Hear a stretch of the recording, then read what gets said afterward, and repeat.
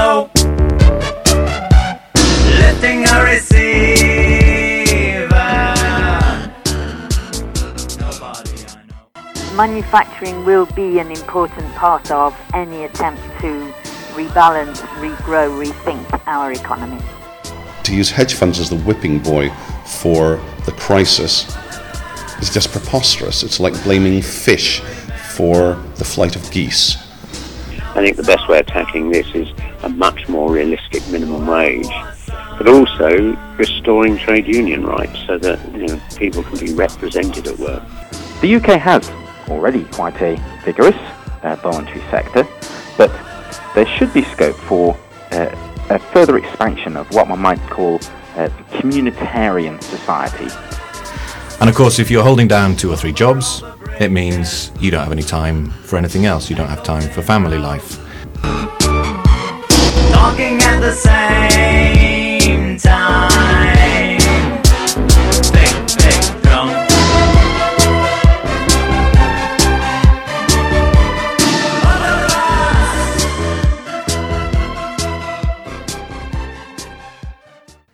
Welcome to 2020 Visions, a series that takes the long view, looking at British political, social and cultural life over the next decade. This week we're looking at the world of work, exploring issues including wages, job creation and the future of public, private and voluntary work.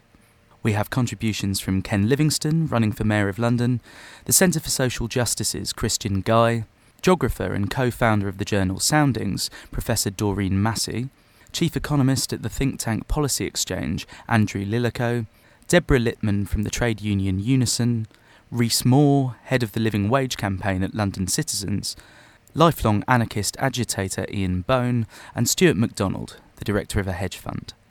To kick off, we spoke to Professor Doreen Massey at the OU about industry and geography in the UK. Hello, I'm Doreen Massey. I'm a geographer. Doreen, which areas of the country do you think that public sector job cuts will hit hardest? Oh, quite definitely. The regions outside London and the southeast, though always keeping as an exception there the poorer areas of London. The regions of the north and west have got a higher percentage of public sector jobs compared with London and the southeast in general. They're also poorer, and therefore they're more dependent on public services. So they get it both ways. They lose the jobs and they'll lose the services. I think it's quite important to stress as well, because the way this is sometimes phrased is that those regions are dependent on the public sector because somehow they're a failure. And they're not a failure. It's quite untrue that up there the public sector the jobs have crowded out the private sector, which is the way it's usually put. The private sector has quite simply failed to invest in those regions, particularly during the last 30 years when the finance sector has been so dominant. So in a sense, the public sector in the regions of the north and west has been compensating for the utter failure of the private sector to get its act together. And also, since the 1980s, really, the whole of the British economy has been dominated by finance and its kind of constellation of associated sectors. And they are all super concentrated in London and the southeast. And that dominance, both sectoral and geographical, has done harm to other parts of the economy and other regions of the country. In terms of, for instance, there's a battle between finance and manufacturing, for instance, over exchange rates. Finance is much more in favour of short-termism. Manufacturing needs long-considered investment. The city, capital C, in London has drawn in professional workers from the rest of the country. There's a way in which, in other words, the dominance of finance has made it much more difficult for other sectors to grow. There's a tree called the upas tree, under which nothing else can grow. And in a way, the finance sector's been like that for the last 30 years in the British economy. Do you see that newly created jobs over the next decade will be situated in areas outside London? I think that's not a matter for prediction. It's going to be a matter of political struggle. If we carry on as we are, then no. It seems that, for all their weasel words, the current coalition is not going to challenge not seriously challenge the dominance of finance, and so we will continue to get this growth in the southeast, which robs the rest of the country to a certain extent. It's also going to be slashing back on public sector jobs, and of course that cutback of public sector jobs also has effects on the private sector. So that will further undermine the employment within the private sector. But we've got a choice in front of us, I think. We have to challenge the dominance of finance within the British economy. It made the recession that we're now facing far worse than in other countries. But even when finance was apparently successful, it didn't grow us a sensible economy. The finance sector that we had did not invest in productive activity. It bought assets and speculated.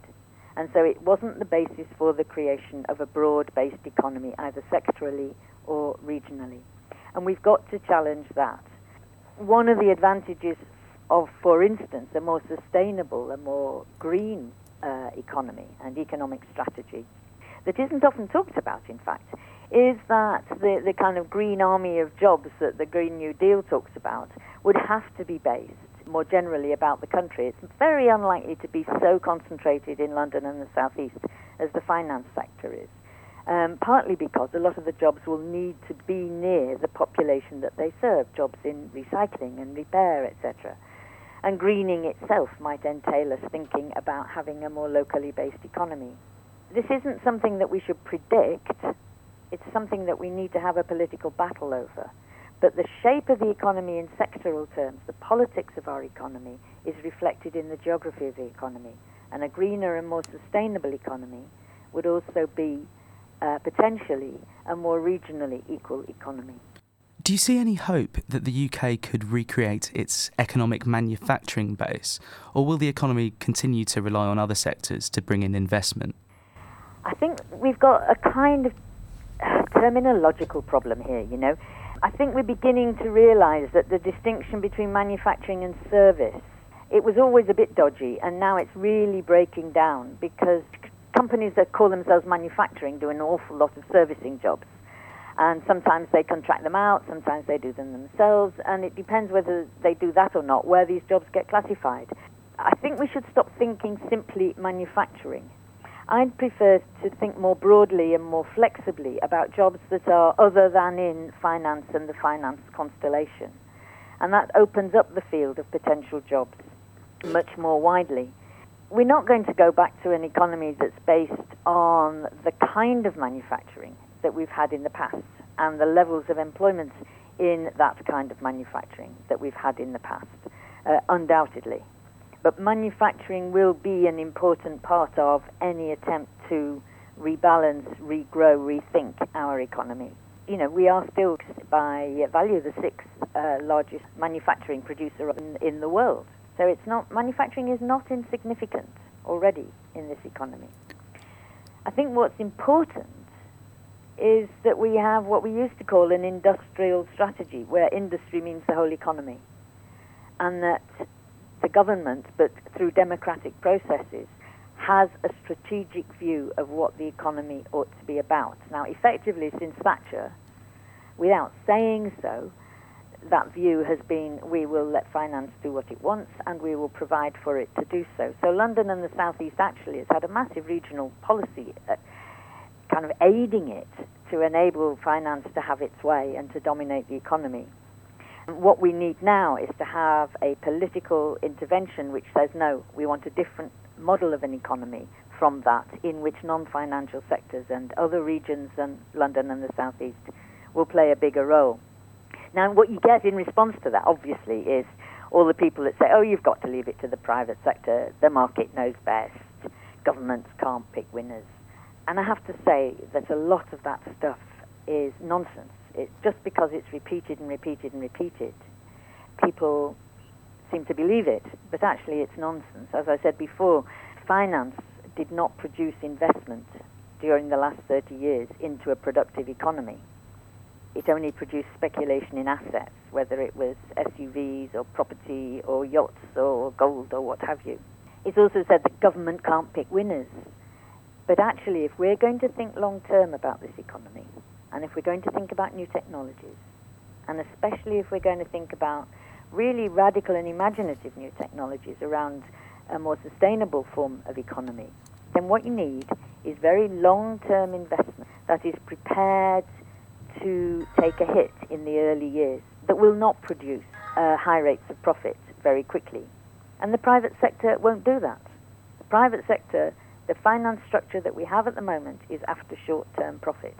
The only agency that will really think long-term, that will invest and stay committed to the development of new areas, new kinds of manufacturing, new kinds of services, is the government. And we need the government to take that kind of initiative. It's no good having lots of little schemes for tiny startup companies. That will do nothing. And a lot can be done also through regulations and incentives and a different kind of framework for the economy, which doesn't even cost much money. Can you point to any other economies around the world which have successfully implemented the policies you propose? Not overall, but you can point to different aspects of it in different places. Germany is a successful manufacturing exporter, and Germany is still the second biggest exporter after China in the whole world. One thing we haven't mentioned yet also is the democratization of the economy. And there are plenty of places, plenty of countries, most especially at the moment in Latin America, where that is being tried. So there are serious attempts to produce a more cooperative economy where mutuals and cooperatives play a much bigger role, as well as state-owned companies and state intervention. There isn't a model. We're going to have to invent, but there are and have been around the world indications of different possibilities in different places. Even in this country, and up in the northeast, for instance, in Newcastle, there are new ways of thinking about experiments between the local authority and trades unions in rethinking what social services, public sector services might be about, and how they can be more democratically organized. So what we have to look around and pick up bits that will suit us. I don't think one country can simply follow the model of others, but there are plenty of ideas around.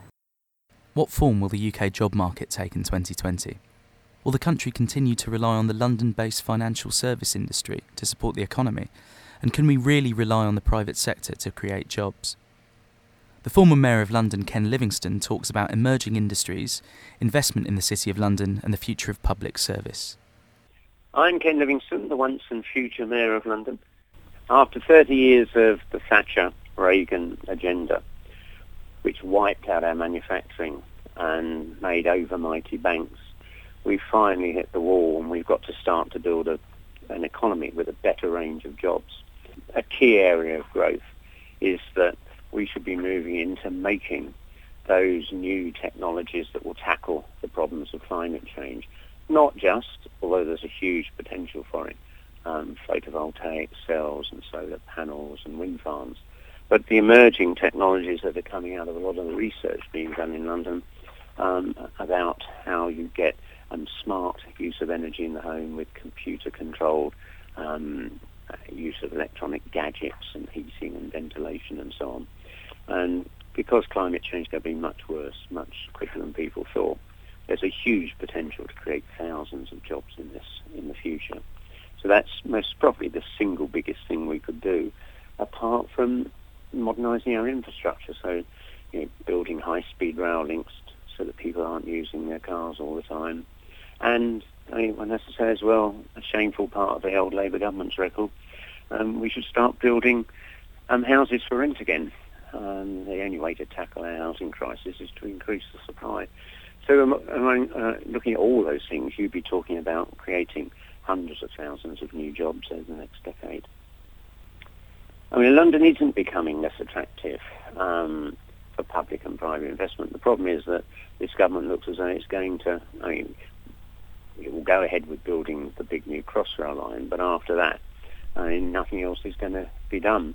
And given people find London so attractive, they're still moving here in large numbers. You need to increase our infrastructure. And for every pound you spend on improving our transport system, the Treasury gets £2 to £3 back in extra taxation, because it's the most productive place in Britain to invest is in London. Private investment has really taken a knock in this recession, and that happens in every recession.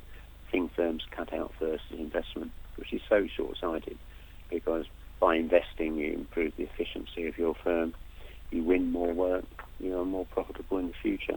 But it's a classic sort of short-termist response, and it's a problem in the American economy as well. Whereas if you look at our rivals, India and China, that are growing so strongly, China's increased its level of investment from 43 to 46% of GDP, whilst Britain and America have cut it from high teens to the mid to low teens, so locking us into further relative decline.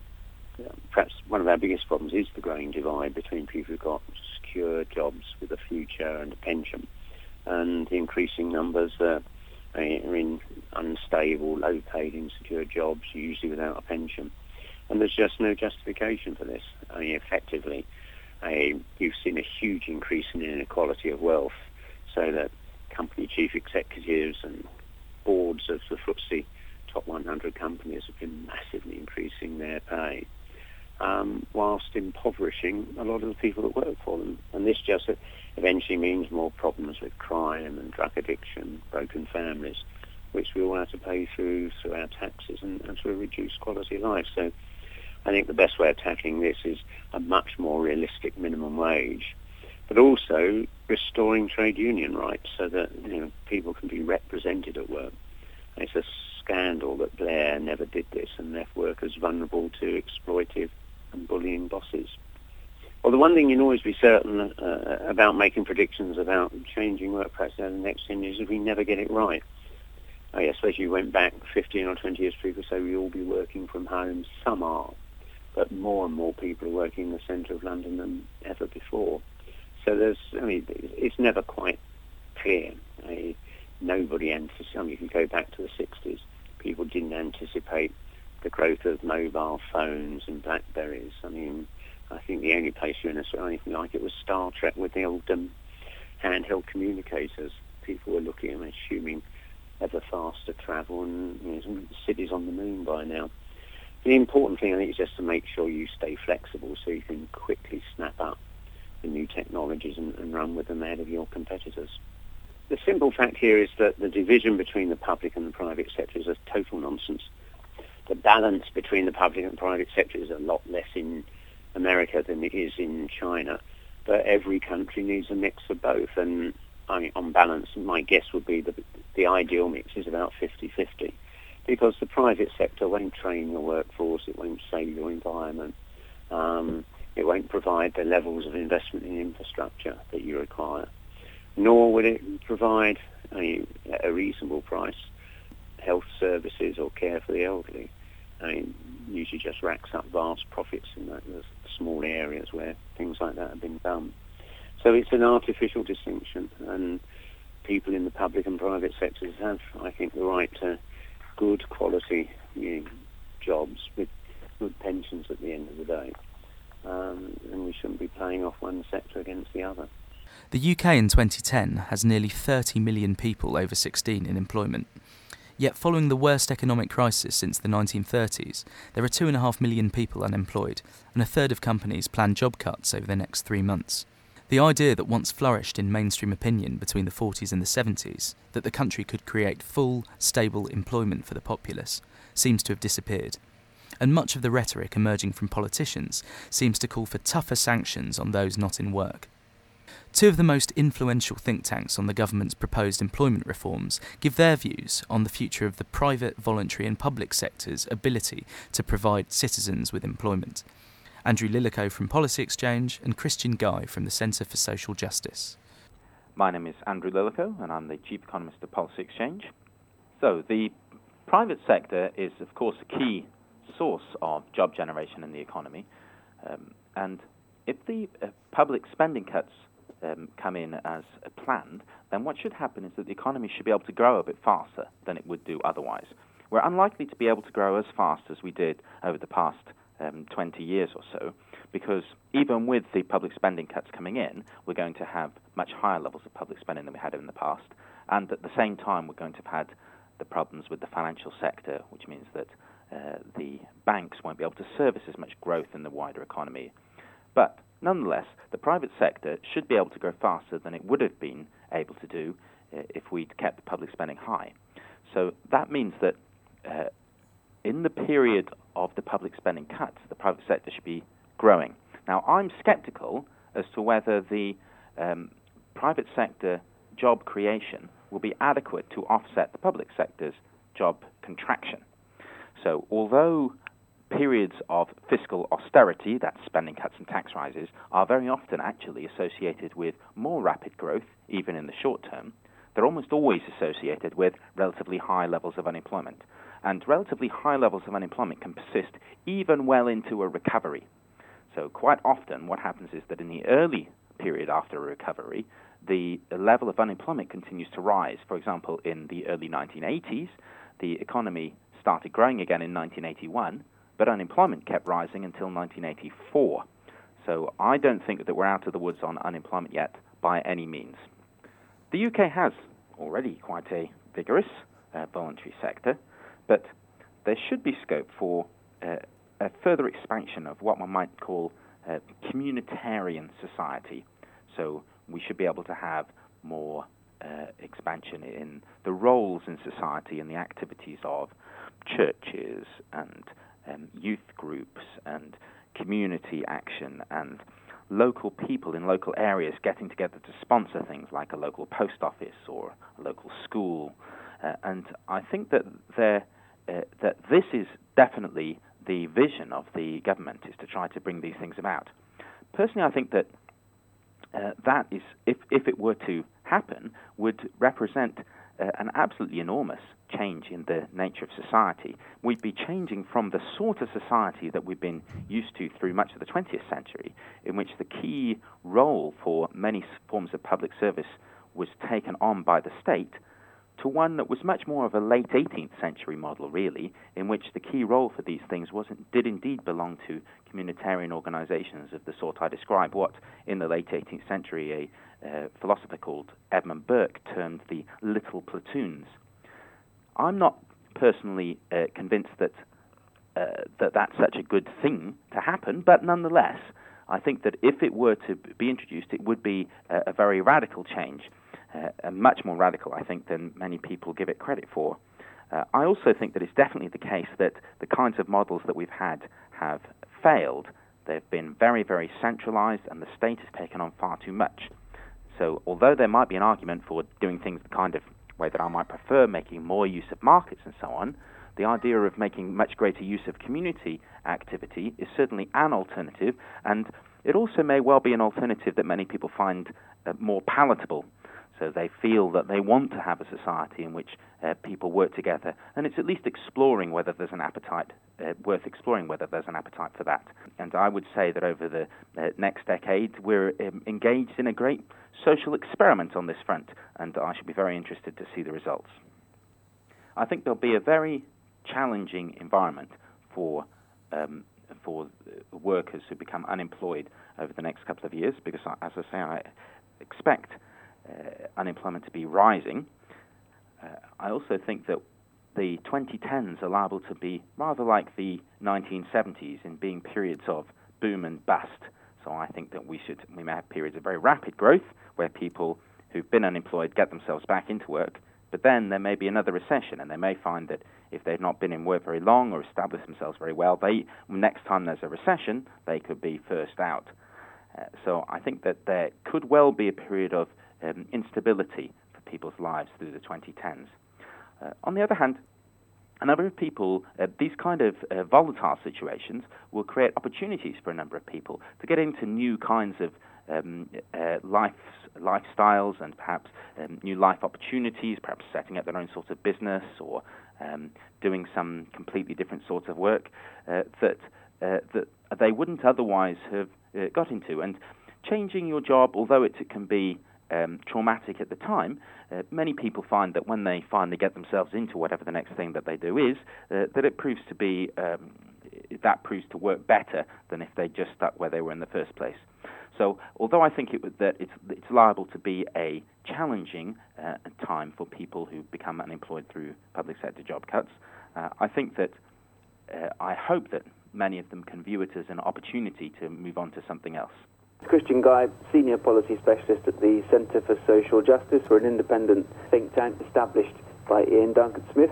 One of the key questions over the next few years is going to be where the jobs will be coming from, and there is an ambitious plan, obviously, within the private sector for that to be responsible for most of the job growth. I think, though, that another significant question that we need to be asking, and I think the government is asking it, thankfully, is about what the benefit system will look like to support the job creation in the private sector. If we are serious about tackling unemployment and getting people back into work as and when they lose jobs, but also the cohort of people who are already out of work and have been for a while, we have to reform the benefit system to simply make work pay. At the moment, too often work doesn't pay, and there isn't an incentive to take it because of things like marginal tax rates, participation tax rates, withdrawal rates. It's just so overly complicated and actually punitive if you want to take on more work. Many people, in fact, to be honest, understandably, just don't make the choice to do so. So unless we're serious about making work pay for those on benefits, there simply won't be the group of people ready to step into any wave of job creation that comes in the private sector. The voluntary sector and its reinvigoration is also absolutely fundamental. I mean, over the last few years at the CSJ, we have travelled to many of our most deprived communities, and in each of them, the voluntary sector has been often a flickering light, really, of hope for people, and it's turning lives around, it's tackling addiction, it's keeping families together, it's working on getting people back into employment. And so we believe its reinvigoration is absolutely fundamental to deliver a social recovery. We need an economic recovery, but there's also a need for a social recovery. And the voluntary sector is at the heart of that. Over the last decade, we would say that the voluntary sector has been slightly mistrusted, mismanaged, and we need to empower it to do its job and to do the job that it does, and the state and the private sector can't do. It has a unique role. We need to look at things like fairer funding, less bureaucratic funding processes, and we need to look at the way that money is delivered and how commissioning processes work. We even need to look at things like the reserves that many mega charities are sitting on and look at ways of perhaps releasing those. We've done a lot of work on that. And we also need to promote volunteering in the poor areas and strengthen agreements like the compact between local authority areas and the voluntary sector too. So there is a huge amount that needs to be done. There are concerns about the lack of money and lack of funding for the voluntary sector, and they are concerns the government needs to address and answer. But it's not just about more money, it's about how we use that money and how we give it out, and I think that there could be a significant improvement in how we're trusting the voluntary sector over the next 10 years to deliver more of what it does best. There is a split between volunteering and people who are actually paid by, say, large corporate charities, and you seem to put them in under the same bubble of the voluntary sector. Can you just explain a bit about the role of volunteering? They are separate points. There is a need for serious reform to the sector and how we work with charities that are paying other people. But in terms of volunteering, we believe there's a huge amount that needs to be done to promote more of it. I mean, if you look at the volunteering rates across all the age groups, they're fairly low. I mean, it's between 20 and 30% will, I think, volunteer regularly. We don't really do enough in schools to promote volunteering, and I think if we are serious also about helping people into work and build CVs and help graduates and help people, the so-called NEETs, then we need to work on a sort of a voluntary culture again. The CSJ supports the aim of reducing the deficit and getting it down, and we understand that there are some extremely difficult decisions there. I don't think seriously anyone believes that members of the coalition have come in wanting to deliver this sort of agenda. It's going to make them extremely unpopular, probably. So I don't think this is an ideological agenda. And I think it is a reality of the sort of economic legacy that they find in office. But there are real concerns that people are expressing, and they're concerns that the government needs to respond to. And when you're hearing things like 30% cuts at local authority level or PCT level, that these are real worries, and we have to make sure, as far as possible, that these cuts are managed in the fairest way. I think we're all going to feel the pinch, there's no question about that, but we do need to make sure that the more vulnerable people, the poorer people in society, are not overly affected. For example, older people, we know that there are going to be severe cuts at local authority level, and in terms of social care, we're in danger of sort of pushing more older people out on their own and having them to make the decisions on social care. So the government, we believe, needs to ask the right questions on cuts and making decisions about the cuts. And we just think that the government needs to, at this stage, ask questions about social outcomes, look carefully at what it's cutting and make sure it cuts the things that don't work and protects the things that do work, particularly for the most vulnerable and for the poorest. I think the government has structured itself in a way that is possible, I hope, with the Social Justice Cabinet Committee and a serious commitment on social reform. So I just really hope that matches its agenda for the public sector cuts, and we'll be doing all we can at the CSJ to speak up for the people who may be hit hardest. How can every citizen ensure that they can afford a decent quality of life? Contrary to what many politicians and commentators believe, being in work in the UK does not stop you being poor. With a minimum wage of just over £5 an hour, people across the country are unable to afford transport, food, childcare, and other essentials for themselves and their families. Over the last decade, there's been a push to guarantee UK workers an income reasonable enough to keep them out of poverty, calculated in line with the cost of living. For a background to the living wage, Deborah Lippman from the trade union Unison and Rhys Moore, head of the Living Wage campaign at London Citizens. We started with the Living Wage campaign in 2001. This was Unison as a union. I work for Unison, big public service union with many, many low-paid workers. With London Citizens, at the time it was the East London Communities Organisation, which is a broad-based community alliance. And the basic concept was that if people are earning less than they really need, it has widespread impact on the community. So this isn't just about focusing on poor people, as it were. It was saying this is a wide problem that affects everyone in the community, and therefore everyone has a stake in trying to do something about it. And we began by saying we wanted to put pressure on employers, both public and private, to pay the living wage, and particularly where they were receiving any form of government subsidy that they, in a sense, owed back to the community to pay people properly. So that started in 2001. We won living wage in 4 health trusts, and then the campaign moved on to the finance sector and won major improvements. Virtually all the banks, most of the big financial institutions now require their contractors to pay living wage to their cleaners, security guards, food services people. You know, really rapidly. We've got it in the universities, we've got it in local authorities now, we've got it in a whole variety of voluntary organizations, and basically it's where employers have recognized, often after a campaign, you know, some pressure being put on, that 2 things. One, that it's actually better for their business. So there's a real business case for paying the living wage. Turnover goes down, absenteeism goes down, the quality of the work goes up. They actually, in some cases, save money rather than spending more. And 2, that obviously by paying people a living wage, they're making their lives better, and that actually impacts wider than just even that individual workplace. So, you know, the health of their children is better, their ability to do one job instead of 2 jobs, to spend some time participating in their own communities is better. So good employers, far-sighted employers, recognize that. So it's been very successful. We've won about £25 million more for low-paid people in that's, you know, probably about 5,000 families lifted out of poverty in London. We have an official rate in London. The mayor pays it.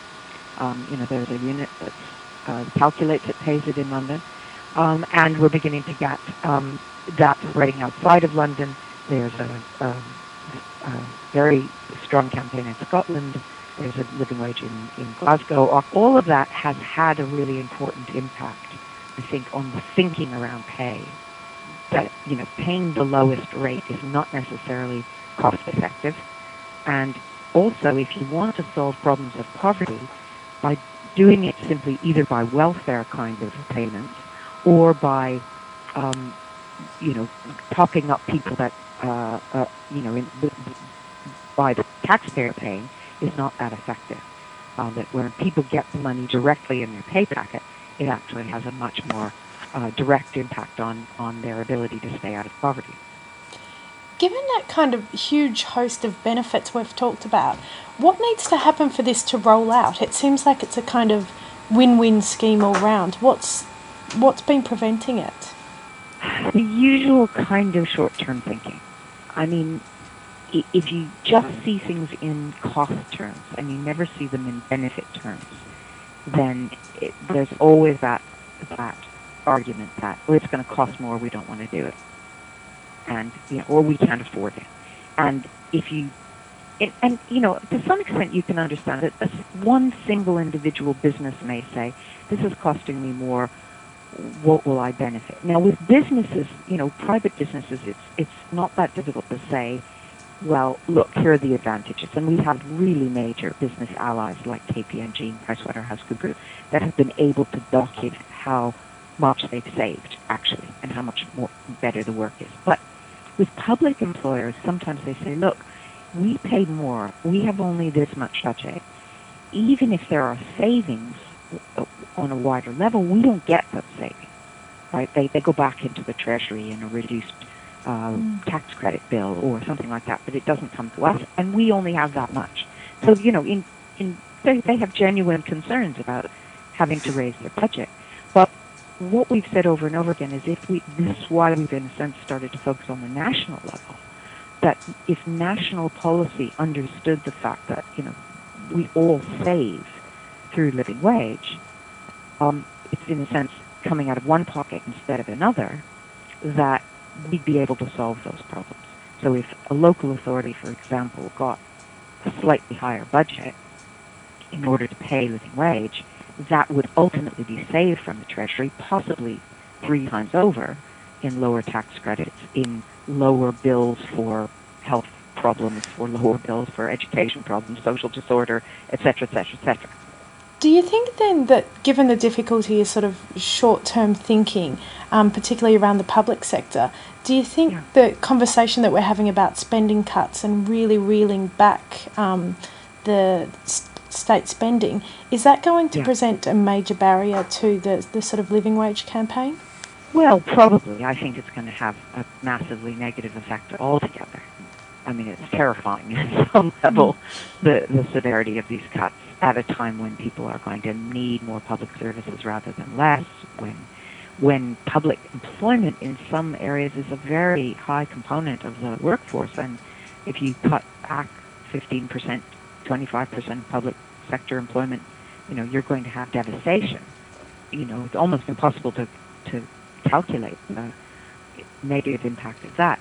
But ironically, in a way, what we've been arguing is that now it's even more important to pay living wage. I mean, it may sound contradictory, but if you look at it, not only does the paying of living wage have a positive impact for that person, but people who are on low income tend to spend all their money. They're not salting it away in offshore accounts. They spend it locally. So if local economies are already going to suffer from the cut in public sector spending, if you also take a lot of money out of the pockets of those people who are still working, right? If they're not able to meet even their basic needs, they're certainly not going to go spend their money on cups of coffee or, even go down the full-service laundrette or whatever. And so those businesses will begin to crash. I'm Rhys Moore, and I work on the living wage campaign at London Citizens.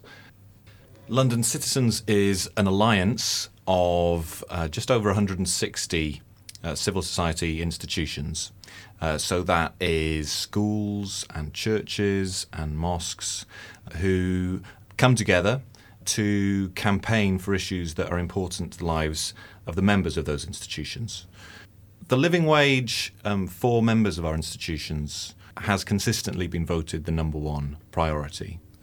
As an organisation, we hold listening campaigns.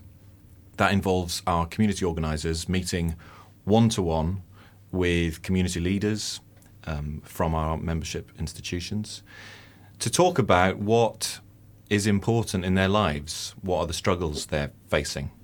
Time and again, consistently, low pay is the overriding concern. And I think the reason for that is that low pay infects so many other areas of a person's life. Many of the workers that we work with are often holding down 2-3 jobs at a time. And of course, if you're holding down 2 or 3 jobs, it means you don't have any time for anything else. You don't have time for family life.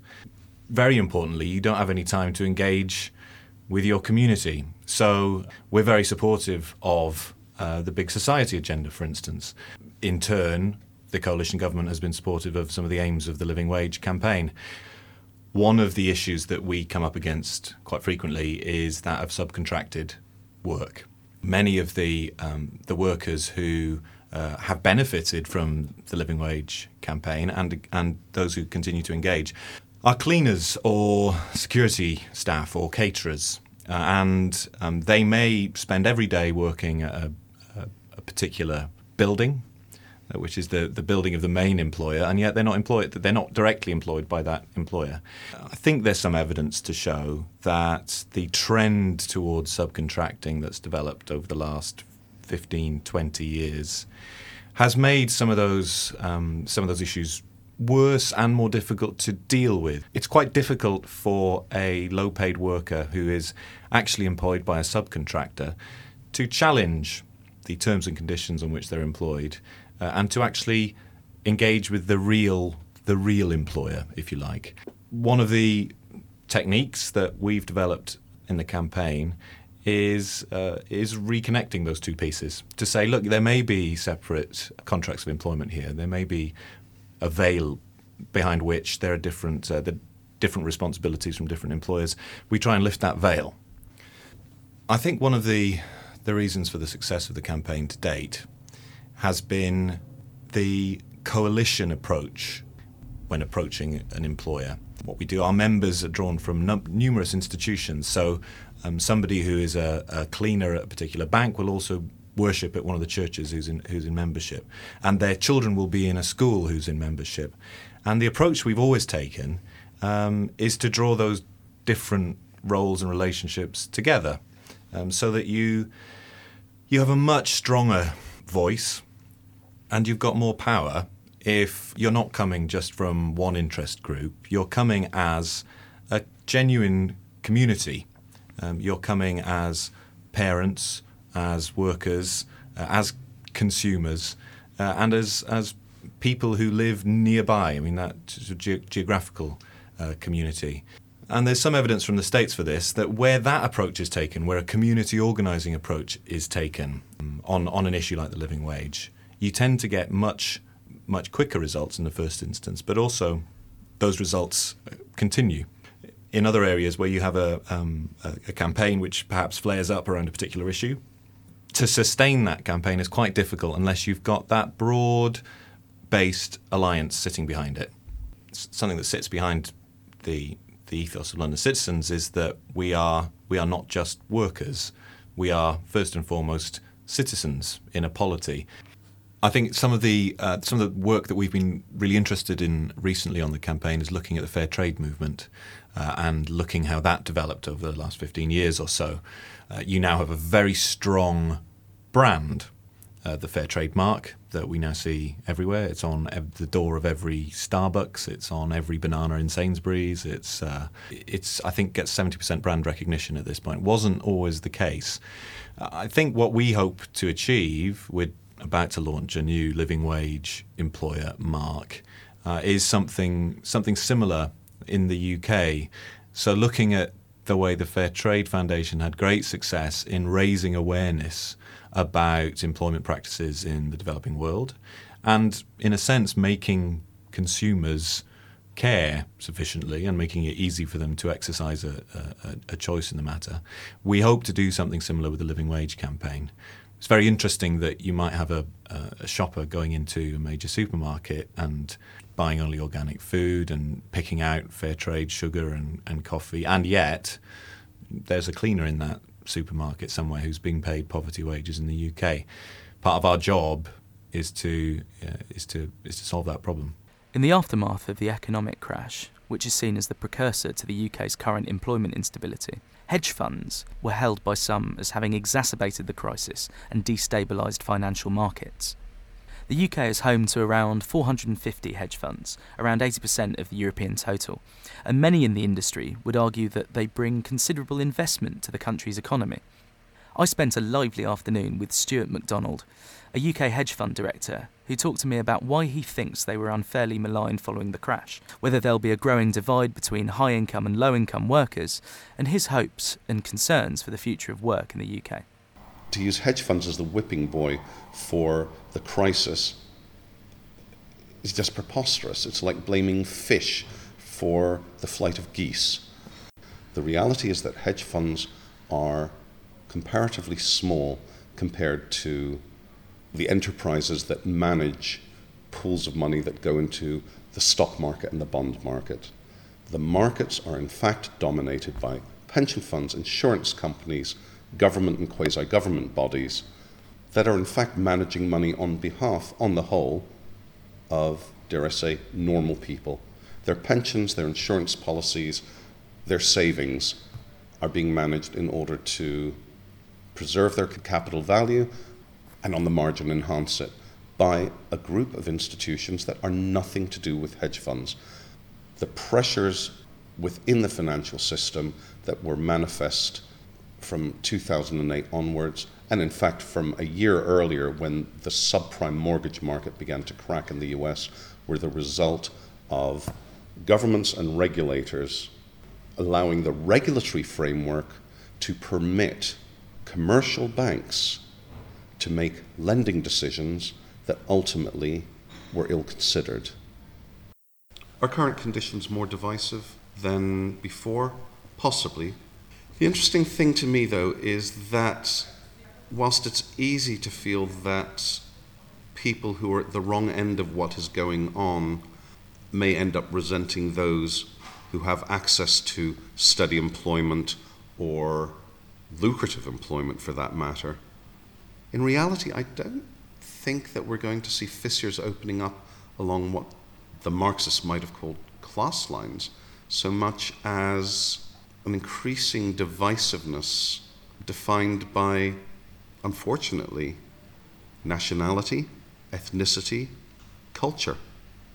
I think those sorts of tensions are almost a bigger thing to worry about than what actually happens in the world of work itself.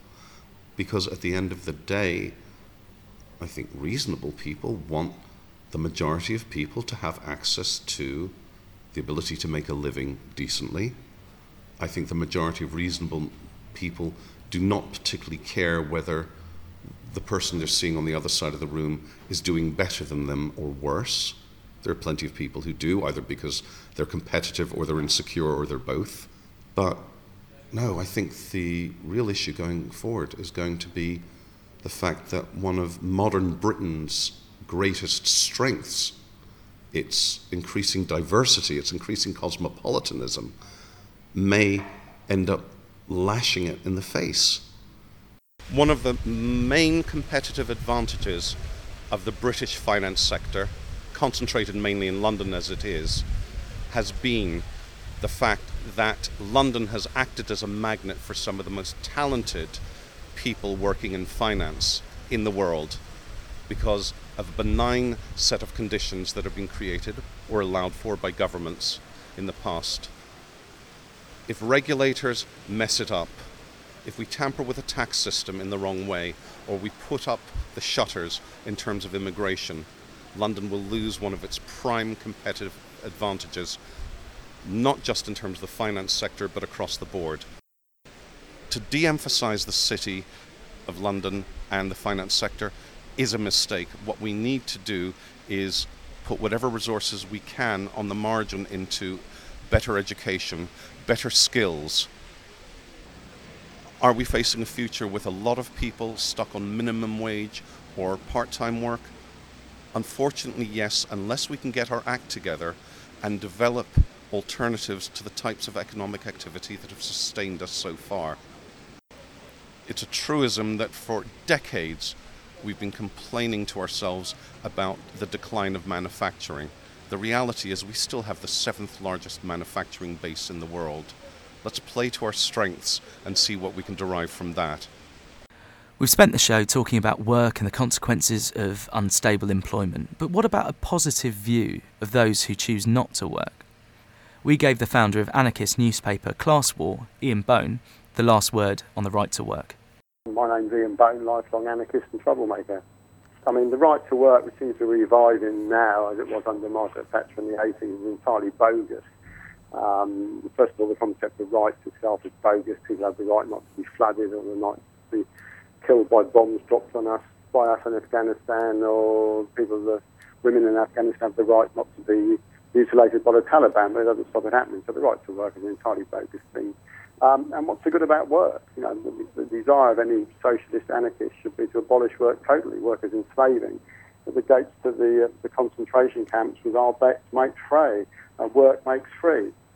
Most of the people who are very keen on defending the right to work have cushy white-collar jobs, or they're university lecturers, or they have white-collar jobs.